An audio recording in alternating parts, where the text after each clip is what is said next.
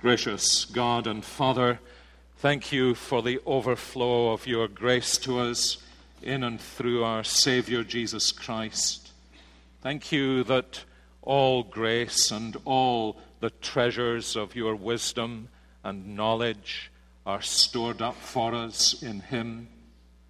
We confess how often we have run to other fountains to drink and been dissatisfied.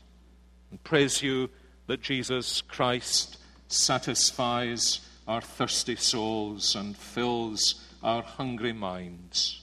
We pray as we turn again this evening to his word that he will send from heaven his Holy Spirit among us, that our eyes might be opened by your truth and through the Spirit's illumination to see the wonder and awe of the gospel of our Savior. Teach us, we pray, gracious Lord, because we come as children to you as our Heavenly Father, as disciples of the Lord Jesus, to his ministry among us, and as those who are constantly dependent upon the Holy Spirit to guide and to teach us. Answer our prayer, O God, and seal your word within our hearts this night for your glory and for our blessing in this world and for our joy in the world to come. We pray it in Jesus, our Savior's name. Amen. Please be seated. In our studies in Paul's letter to the Romans, in which we are engaged this evening, we came last time we were in Romans to Romans chapter 6, and we're going to read again in Romans 6 verses 1 through 14. Last time we were looking at this chapter, we particularly noted Paul's teaching in verses 1 through 4. This evening we are going to look particularly at verses 5 through 11, and God willing, next Lord's Day evening at verses 12 through 14. And you'll find the passage, if you're using the Pew Bible, it's on page 942, and for children who have their children's Bible, it's on page 1406. So let us hear God's word. Paul, you remember, has been arguing that where sin increased because of the presence of the law, grace has increased all the more. And this extraordinary statement in verse 20, second half of verse 20, where sin increased, grace abounded all the more, raises the question that is asked in chapter 6 and verse 1. What shall we say then? Are we to continue in sin that grace may abound? By no means. How can we who died to sin still live in it? Do you not know that all of us who have been baptized into Christ Jesus were baptized into his death? We were buried, therefore, with him by baptism into death, in order that just as Christ was raised from the dead by the glory of the Father, we too might walk in newness of life. For if we have been united with him in a death like his, we shall certainly be united with him in a resurrection like his. We know that our old self, or better, our old man, was crucified with him in order that the body of sin might be brought to nothing, so that we would no longer be enslaved to sin. For one who has died has been set free from sin. Now, if we have died with Christ, we believe that we will also live with him. We know that Christ, being raised from the dead, will never die again. Death no longer has dominion over him. For the death he died to sin once for all. But the life he lives to God. So you also must consider yourselves dead to sin and alive to God in Christ Jesus. Let not sin therefore reign in your mortal bodies to make you obey their passions. Do not present your members to sin as instruments for unrighteousness, but present yourselves to God as those who have been brought from death to life, and your members to God as instruments for righteousness. For sin will have no dominion over you, since you are not under law, but under grace. Most of our students are gone from us, but most of us here at some time or another, I hope, have been students. Students in school, many of us students in one kind of college or another. And perhaps some of us have had the following conversation, either with our high school teacher or perhaps with a learned professor in university or college. Professor, what's the first thing you do when you have finished your paper? Student, press the spell check button on my computer? Professor, no, for two reasons. Number one, the spell check button will tell you that you have spelt words properly. The spell check button will not tell you that you have employed the right words. But two, you do not press the spell check button until, first of all, you have checked your conclusion. And once you have checked your conclusion, the next thing you do is to go back through this, and he is implying this miserable paper that you submitted to me. You go back through your paper and ask yourself the question I was asking from the beginning of reading it. Does the information in this paper lead me to this conclusion? Actually, it's amazing the number of times that conversation ought to, but doesn't take place. There is probably no more obvious fallacy in the educational world and in our conversation with one another than to make conclusions, but those conclusions not to have a solid foundation. Actually, the same thing is true, and I'm sure some of you are thinking the same thing is exactly true of preaching, isn't it? And of the sermons to which we listen. The sermons that persuade us by the power of the Holy Spirit are the sermons in which the conclusion is the fruit of the exposition. And the Apostle Paul, as I was hinting in one of the services this morning, citing the principle of the university in which I was once a student, the Apostle Paul is a master of clear thinking and reasoning. In fact, there is a fairly simple formula for clear thinking and reasoning and teaching. It is this, and you notice that the Apostle Paul uses it here. First of all, there is a proposition. Then there is an exposition, an explanation of that proposition. Thirdly, there is a drive towards a conclusion. And fourthly, in the case of the Apostle Paul, frequently, then there comes the practical application. That's the way to think clearly and to communicate clearly, and it's certainly the way to think clearly about what Paul calls in this letter, my gospel. He lays out foundational propositions and truths. He expounds those truths. He brings those truths into a conclusion so that we are drawn to convictions. And then he says to us, now let's see how this works out in your Christian life. And you can see that he follows that pattern in a very striking way here in Romans chapter 6. He has given us his proposition in the opening 4 verses, and it's this: Christian believers have died to sin and been raised to newness of life. He then goes on, as you'll notice, from verse 5 through to verse 10 to provide us with an exposition. And it's to this that we're going to draw attention this evening. He is explaining the significance. He is providing us with nuances of understanding that will help us get a firm grasp on this great biblical truth about what has happened to Christian believers.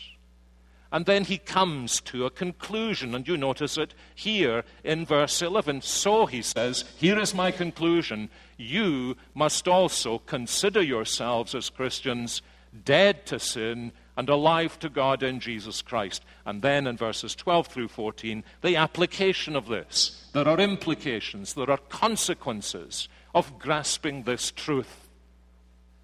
So the conclusion to which he's driving us, the point he wants us to get, as it were, is this: that if we are Christians, the Scripture says about us that we are those who simply because we are Christians, not, as we noted last time, because of anything we feel, but simply because we are Christians, we are those who have died to sin and been raised to newness of life. And his conclusion is this. Let me put it in the form of the question that forms the title of the sermon.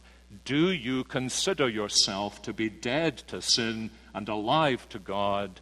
Because, if I can put it negatively, if not, you haven't yet understood the riches of what it means to be a Christian believer. This is Paul's gospel. This is not an incidental thing for the Apostle Paul. We've noted that if we took a superficial view of what he was saying, he could have flown on from the heights of Romans 5:11 right to the end of chapter 8 and simply rejoiced in salvation. But he wants, as it were, to go down deeper into the foundations of the Christian life, the nature of the Christian life, that provides us a strong enough foundation so that saying we are more than conquerors through him who loved us is not some flight of fancy of our minds, but is solidly rooted in the transforming power of the gospel of the Lord Jesus Christ. And this evening, we're focusing attention on his exposition of the principle in verses 1 through 4, that if we are Christians, baptized into Jesus Christ, then by definition, this is true of us. We have died to sin and been raised to newness of life in Jesus Christ. Verse 3, don't you know that all of us who have been baptized into Christ Jesus were baptized into his death, buried with him by baptism into death, raised from the dead by the glory of the Father. We are the ones who died to sin and have been raised to newness of life, therefore, on two counts. One, that we've died to sin. Two, that we've been raised to newness of life. It is impossible that we should take the attitude, then let's go on sinning that grace may abound. Because we understand that grace finds us as helpless and hopeless sinners. But grace never leaves us there.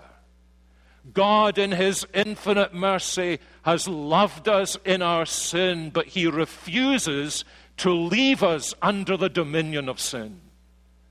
And so, as we saw from the very vocabulary that Paul uses here in chapter 5 and again in chapter 6, in Jesus Christ he has delivered us from the dominion of sin and enabled us to live in the power of the righteousness of the Lord Jesus Christ. And now he wants to press this home for us. He wants to expound this to us. In a sense, the Apostle Paul understands well enough how strange this teaching may be to some of us. And so he doesn't just throw out a verse, you've died to sin and been raised to newness of life. He, as it were, puts it under the microscope and says to us, now, let's look at this. Let's see what it is that the gospel has done for us and in us. Let's take time here because this is so important. And it's clear he's concerned about this. More than once in this section, he asks the question of these Roman Christians, don't you know this? He's obviously concerned. Although he's never been in Rome, he knows much about the Roman church, as later chapters will explain to us. Although he's never been in Rome, he's concerned about this possibility that these Roman Christians may not know that part of what it means to be a Christian is that you've died to the dominion of sin and been raised into newness of life. I think if he was concerned about the Roman Christians in the first century, he would be profoundly concerned about Christians in the 21st century. You read through the books that help us to live the Christian life. You read through some of the literature that's supposed to counsel those Christians who are in need and struggling with sin, and you find almost a complete vacuum of the teaching that the Apostle Paul is giving to us here, which underlines the fact that not all counsel, not all instruction is rooted in the power and grace of the gospel. Let me put it as bluntly as I can. If I do not have, as a minister of the gospel, a working knowledge of what Paul is teaching me here in Romans chapter 6, there is a serious question as to whether I should be in the gospel ministry at all. Because this is absolutely of the essence of what Paul wants us to understand has happened to us in becoming Jesus Christ. We've died to sin, been raised to newness of life. Now, how does he expound this here in these verses 5 through 10 to reach the conclusion in verse 11? Let me lead you, or try to lead you through this in 3 stages. First of all, in verse 5, he states his principle. If being united to Christ in a death like his, we'll be united with him in a resurrection like his. Verses 6 and 7, you'll notice, he picks up the first half of that statement. We've been united to Christ in a death like his. And he works it out. And then in verses 8 through 10, he picks up the second half of the statement. We've been united to Christ in a resurrection like his. And then he draws the threads together in verse 11 with his conclusion. So you, Christian, consider yourself. This is the way you need to think about yourself. You are somebody who has died to sin in Jesus Christ and been raised to newness of life. Verse 5, we have been united with him in a death like his. We, of course, in coming to faith in Jesus Christ, are not nailed to a cross. We are not placed in a tomb, and we do not rise from that tomb. But what the Apostle Paul wants us to understand is that when we come to faith in Jesus Christ, we are so united to Jesus Christ that all that Jesus Christ has done for us, as it were, becomes ours and imprints itself on our lives. We were chosen in Christ before the foundation of the world in order that we might be taken out of the family of Adam and placed in the family of Jesus Christ. When Jesus Christ died upon the cross, he died as our substitute and representative. And so there is a sense, the New Testament says, that when Christ died on the cross, I died with Christ on the cross. But then, when I became a believer, all of this, as it were, strikes home into my life. I come to share with Jesus Christ in his dying to sin, about which Paul speaks in chapter 6, verse 10, and his resurrection into newness of life. I don't physically die and physically rise, but in union with Jesus Christ, the dominion of sin over my life is broken. And the newness of life, the new creation of which Paul speaks in 2 Corinthians 5:17, becomes a standing reality of my Christian experience. Now, what does Paul mean here then when he begins to explain what has happened? We'll follow his language. First of all, he says in verse 6, we understand this to be true because of something we know. Now, whenever Paul says we know, you ought to ask yourself, do we know it? I mean, that's obvious, isn't it? Is he just being polite here? We know. Or is he drawing them in and saying, now, you need to know this. This is what we know. We know that in the English Standard Version, our old self, or better, the old man, was crucified with Christ in order that the body of sin might be brought to nothing. Now, that's not too straightforward, is it? I hope you understand that is not a straightforward... Have you ever used that language? You've only used that language to another Christian if you've known Romans 6:6 off by heart. So what is the Apostle Paul teaching us here? Well, of course, he's been teaching us that there was a time when we were in Adam, and when we belonged to that whole old order of humanity. But now he says, by God's grace, we've been translated from the world of Adam and from the dominion of sin into the world and the family and the dominion of the Lord Jesus Christ and the reign of grace. Now, if I can put it this way, he's saying we no longer belong to the old family.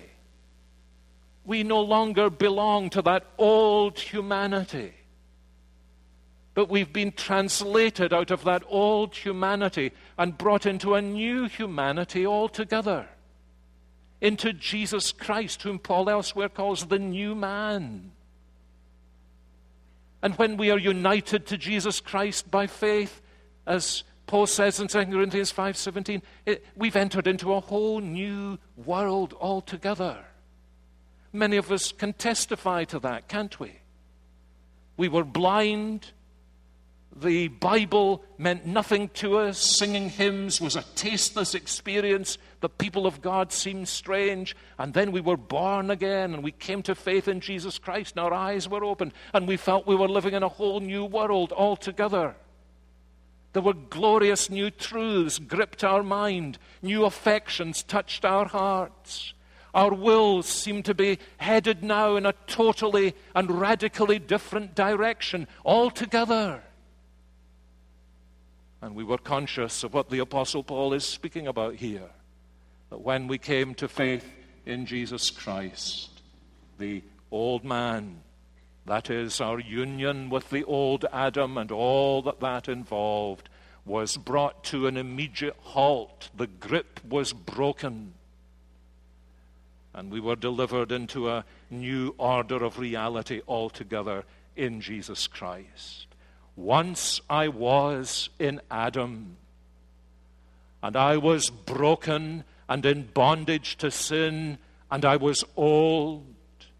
But now I'm in Jesus Christ, and the bondage to sin has been broken, and all the riches of his grace have been poured out upon me. And so he says, Christian, understand this, that we know that our old man was crucified with Christ in order that something might happen. Now, what is it that he means us to understand happens? The body of sin might be brought to nothing. What does he mean by this? I think what he means by this is as follows. By body, he means body. Remember how later on in Romans chapter 7, he speaks and says, who can deliver me from this body of death? And the genitive there, of death, means a body dominated by death. A body that eventually will, as it were, cave in to the dominion of death in the body. And I think he means something similar here by this expression, the body of sin. He means this body, my person, as to my body. And he says, I've been translated out of the kingdom of the old into the kingdom of the new in order that something might happen here and now in my bodily existence. That the body of sin might be, as the ESV translates it, as the body of sin might be brought to nothing. Now, he doesn't mean that when you become a Christian, your body disappears. If that's true, there's nobody that I can see in this room who's a Christian. Our bodies don't disappear. But he's saying when you come to Jesus Christ, you're united to Christ and brought into a new order of reality. One of the glorious aspects of this, I hope you know something of this in your own life and experience. One of the glorious aspects of this is that your bodily existence, what you look at with your eyes, what you listen to with your ears, what you do with your hands, what makes your heart beat faster, where you go with your feet, your body, if I can put it this way, becomes infertile soil for the reign of sin. That doesn't mean that you are yet free from the presence of sin, but because you belong to Jesus Christ, the transformation of the gospel isn't just something that takes place somewhere deep down in my heart. It's a transformation that transforms the whole of my life. I have been addicted as a bodily person to myself and to my sin and to my pleasures and to my distaste for spiritual things and to my antagonism against God. I'm a bodily person. I feel in my body. I think through my body. I act with my body. But now that I've been brought into the kingdom of Jesus Christ, it's as though this body has been planted into the soil of grace in which the fruit of the Spirit grow. And the soil of grace is far more difficult soil for sin to embed itself in my bodily existence. Now you may say, but since I became a Christian, I've been so much more conscious of the sins that that come to expression in my life and my body. Of course that's true. Of course that's bound to be true. But you don't think that means you're under the dominion of those sins, do you? The reason you're conscious of them is because the soil of grace has been planted in your life. You weren't conscious of those things before. Yes, they were sometimes an embarrassment. You did foolish things and you were found out. But you didn't have that holy distaste for them because there was no grace soil in your life. And so you see, he's saying this great idea. This is not just some clever idea I've made up as some ivory tower theologian who makes up interesting ways of looking at the Christian life. No, he says, this is profoundly of practical importance to you living the Christian life. That you have been delivered from the old order into the new order. And that influences the way you live in your body here and now. If I can put it this way, if sanctification in my life hasn't transformed the way I use my body, it isn't sanctification. That's how radical and glorious the gospel is. And as I said last time, it doesn't deliver us from the presence of sin in our bodily and our physical existence. But we need to rest our anchor in this, that it delivers us from the dominion of sin. And that's what makes it possible to deal with indwelling sin as it seeks to gain ground again that it's lost in the soil of grace. And the purpose of all this? Well, notice what he says. It is that we should no longer be enslaved to sin. Do you see, incidentally, the practical value of that when you're speaking to a fellow Christian who says, I seem to be bound by sin? You see what a physician of the soul he is? He is saying you indeed, if you are a Christian believer, may be struggling with sin.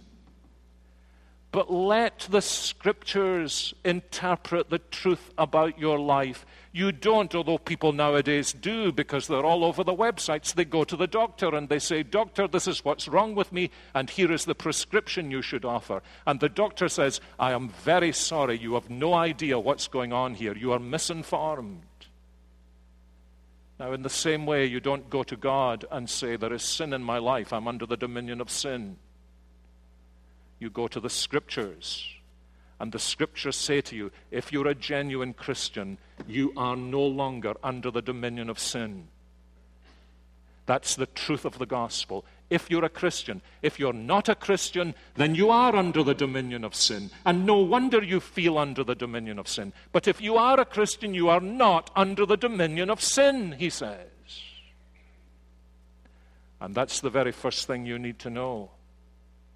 Because unless you know that, there will be no hope in your heart that you will be able to break the power of the presence of sin.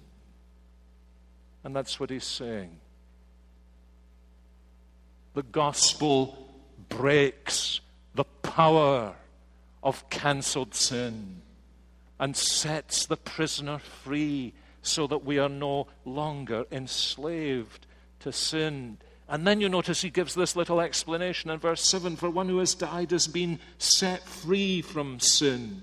And if your eyesight's good enough, you can look down to the bottom of the page and notice that the word he actually uses is his ordinary verb for justify. What does he mean? Well, I think he means it in a very special sense. I think what he means is this: that the person who has died, on that person, sin no longer has any claim to authority. It's very interesting, actually. Centuries ago in Scotland, apparently, you could occasionally see a notice. James Macpherson was justified at 8 o'clock this morning. Do you know what it meant? It meant he'd been hanged. Why use the word justified? Because whatever claim anybody had now on James Macpherson was null and void. Because he died to this world where those claims could be made. And he was in another world altogether. That's what Paul means. He's saying, yes, sin can reach out its tentacles towards you. It can allure you. It can whisper to you, I am still your master. And indeed, you may be persuaded by that because you are conscious that sins still dwell in your life.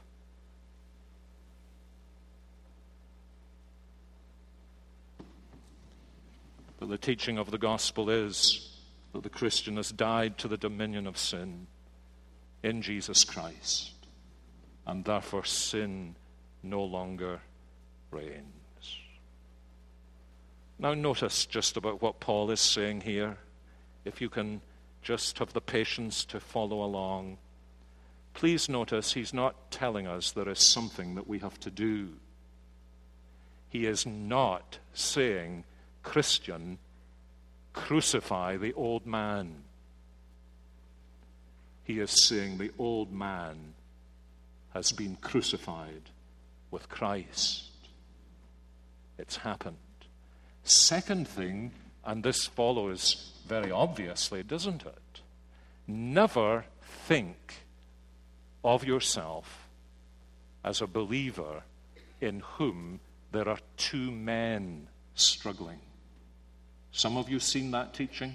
I remember when I first began to study Romans 6 as a teenager, wondering about all this teaching, and I got this book. It was a great big book, and there was this amazing picture at Romans chapter 6 of two men struggling with each other. That's not what Paul is saying. Paul is saying the old man, what I was in Adam, it's gone. I'm a new man in Jesus Christ. I'm not yet finally renewed. I'm delivered from the dominion of sin, but I'm not yet delivered from the presence of sin. But thank God, because I'm delivered from sin's dominion, it's possible for me in the power of the Spirit to do something about sin's presence and actually grow in grace and not be in the hopeless situation of feeling I can never make any progress because sin has got mastery over me. So the reign of sin is ended, and I'm no longer the subject of sin. It can trouble me. It can allure me in all kinds of ways, but it can never have dominion over me. And so long as I know it has no dominion over me, I'm able, as Paul goes on to say, to give myself to Jesus Christ and say, now, Lord, you are my master and my king, and I bow to your reign. Clean up my life, clean up my conscience, clean up my thinking, clean up my feeling, clean up my whole being, because I offer myself gladly to you. Let me try and illustrate this. The illustration is somewhat frivolous, but it may make the point. When I was a student, very early on in my student career, in graduate school, I profoundly upset one of my professors because he hated the gospel, and he was a professor of theology. Now, seminary papers are not necessarily places for personal confession, but it's impossible sometimes, isn't it, to keep your convictions out of what you're writing. And I, apparently meek, mild, back of the class, Sinclair Ferguson, enraged this professor to the extent that he incited one of the other professors to attack me more or less for an hour during the course of a lecture. And so we went on. I had this professor many hours because of the subject I specialized in. I had him many hours in my final year. There were times when he sought to intimidate me, demean me, despise my minister. But then I will never forget when it came to graduation, and the Senate had set its seal on the results of the final exams. And my professor happened to be the dean of the faculty that year, leading in the procession to the great hall for the graduation ceremony. Sometimes he tried to soften me up, and he turned to me on this occasion. I happened, for reasons that are not at all significant, to be the first person in the line. Well, he said, Sinclair, you've done very well. And I said to him, I looked him straight in the eye, and I said to him, Professor, don't I know it? And he jumped, turned round, and on went the graduation. Now, what gave panic-stricken Sinclair Ferguson the courage to do that? I knew that all his authority over me had been ended. I was no longer his student. He was no longer my master. Now that's what Paul is saying. Of course, it's much deeper than that. Much deeper than that. But do you think about yourself this way, Christian believer? Are you learning to think about yourself this way? Somebody who has died to sin and been raised to newness of life. Now, that's the second thing, and I'm not going to say any more about it. You'll just have to think about this for yourself, that we have not only died to the reign of sin in union with Jesus Christ, that we've been united to Jesus Christ. And not only in that union is the reign of sin broken, but we've been brought right through into a new life altogether. He's given us His Holy Spirit. Yes, we're living in the old order. We're living in a world where we're surrounded by sin and sinners, and there's the world and the flesh and the devil, and I know, and there's the ongoing, lingering presence of indwelling sin. But the glory of the gospel is I've not only died to its dominion in Jesus Christ, but I've been brought through into a whole new order of existence altogether by the power of His resurrection. And I live in the power of a risen Christ. I'm able to say, as Paul does at the end of Philippians chapter 3, I may be a citizen here of the United States, or a citizen of Damascus, or I may be a citizen of Tarsus, or I may be a citizen of Jerusalem or of Glasgow, but my real citizenship is in heaven. And I'm living now between the time in which Christ died to deliver me from the dominion of sin and rose again in order to release new world powers into my life. And one day, as I look forward to Him coming again from heaven, one day the work that His goodness has begun, the arm of His strength will complete, and I, who am presently delivered from the dominion of sin, will by God's grace one day be delivered finally from the very presence of sin. Think of it. One day we will sing His praises without the hindrance of sin. And in the meantime, we live, as New Testament readers sometimes say, between the times when the dominion of sin has been broken and the eternal banishment of sin will take place. And you see, that's actually what happens in our individual lives as well. The dominion of sin broken. And the prospect that the sin with which I still struggle and wrestle, but I'm not under its dominion. The prospect that one day that struggle will be no more, and I will be holy, Jesus Christ, and as He now is, without sin. Staggering.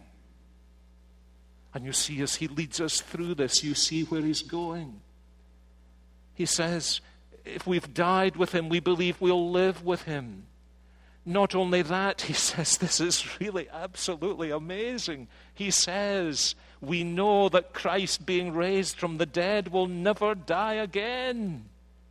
Our union with Him in His resurrection is irreversible.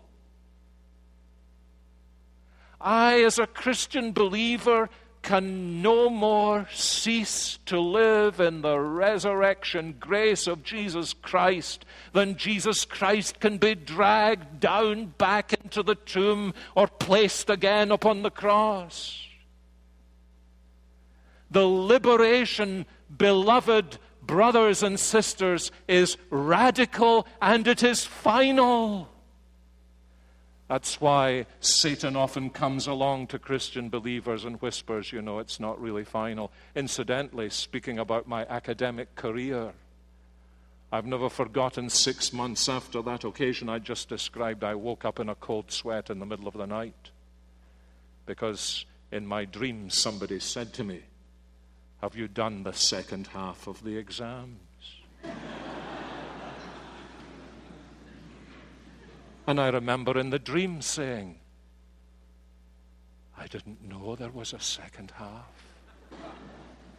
And you know, I think it was just those tentacles from the past. And Satan does that kind of thing, doesn't he? Be surprised if he hasn't done that to many of us here. You're still under the dominion of sin. Don't believe the Apostle Paul. Ah, my dear friend, believe the Apostle Paul 1,000,000 times before you believe the whispers of the evil one contradicting the gospel and seeking to minimize and then to abolish the liberty that the gospel gives to you to serve the Lord Jesus Christ. Now, says Paul, now here's the simple bit.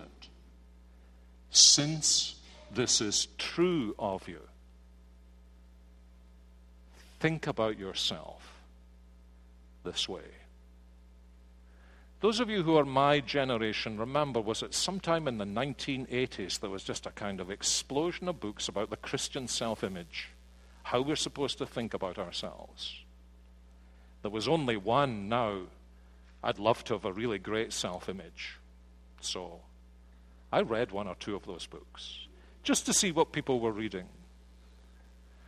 There was only one I ever read that said anything about this. Consider yourself to have died to sin. Think about yourself this way.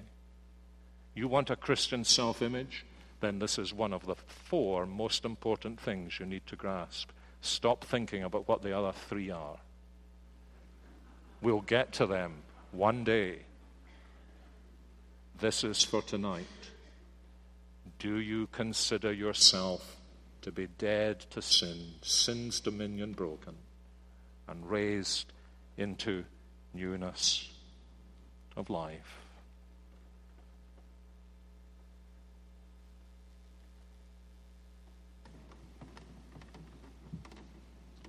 How many times in your hearing have I finished a sermon this way? Isn't the gospel of Jesus Christ absolutely glorious? But that's not the end. Let me say this to you. Some of you do struggle. Hidden away, you struggle. You struggle with all kinds of things. Paul is not saying to you, grit your teeth and say, I must die to sin.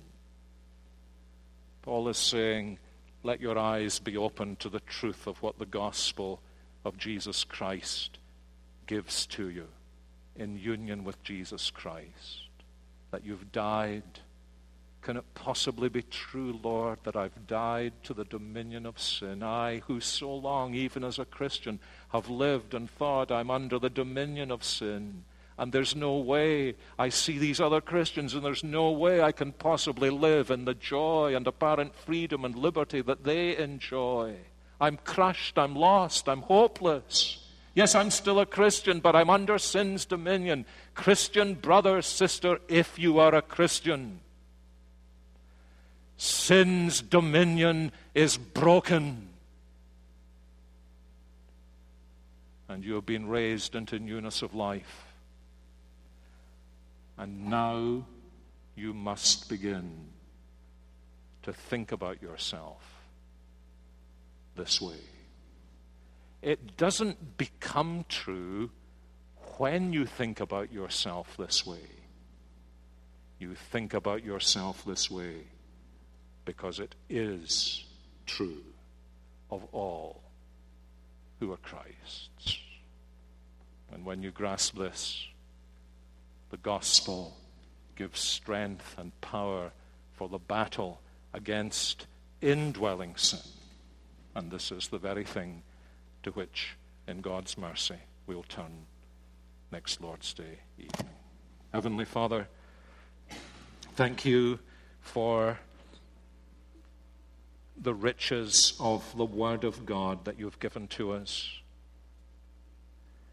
for truths that stretch our minds and expand our emotions and place before us possibilities in the realm of grace that the evil one so often seeks to hide from our lives, from our understanding, from our appropriation and our application.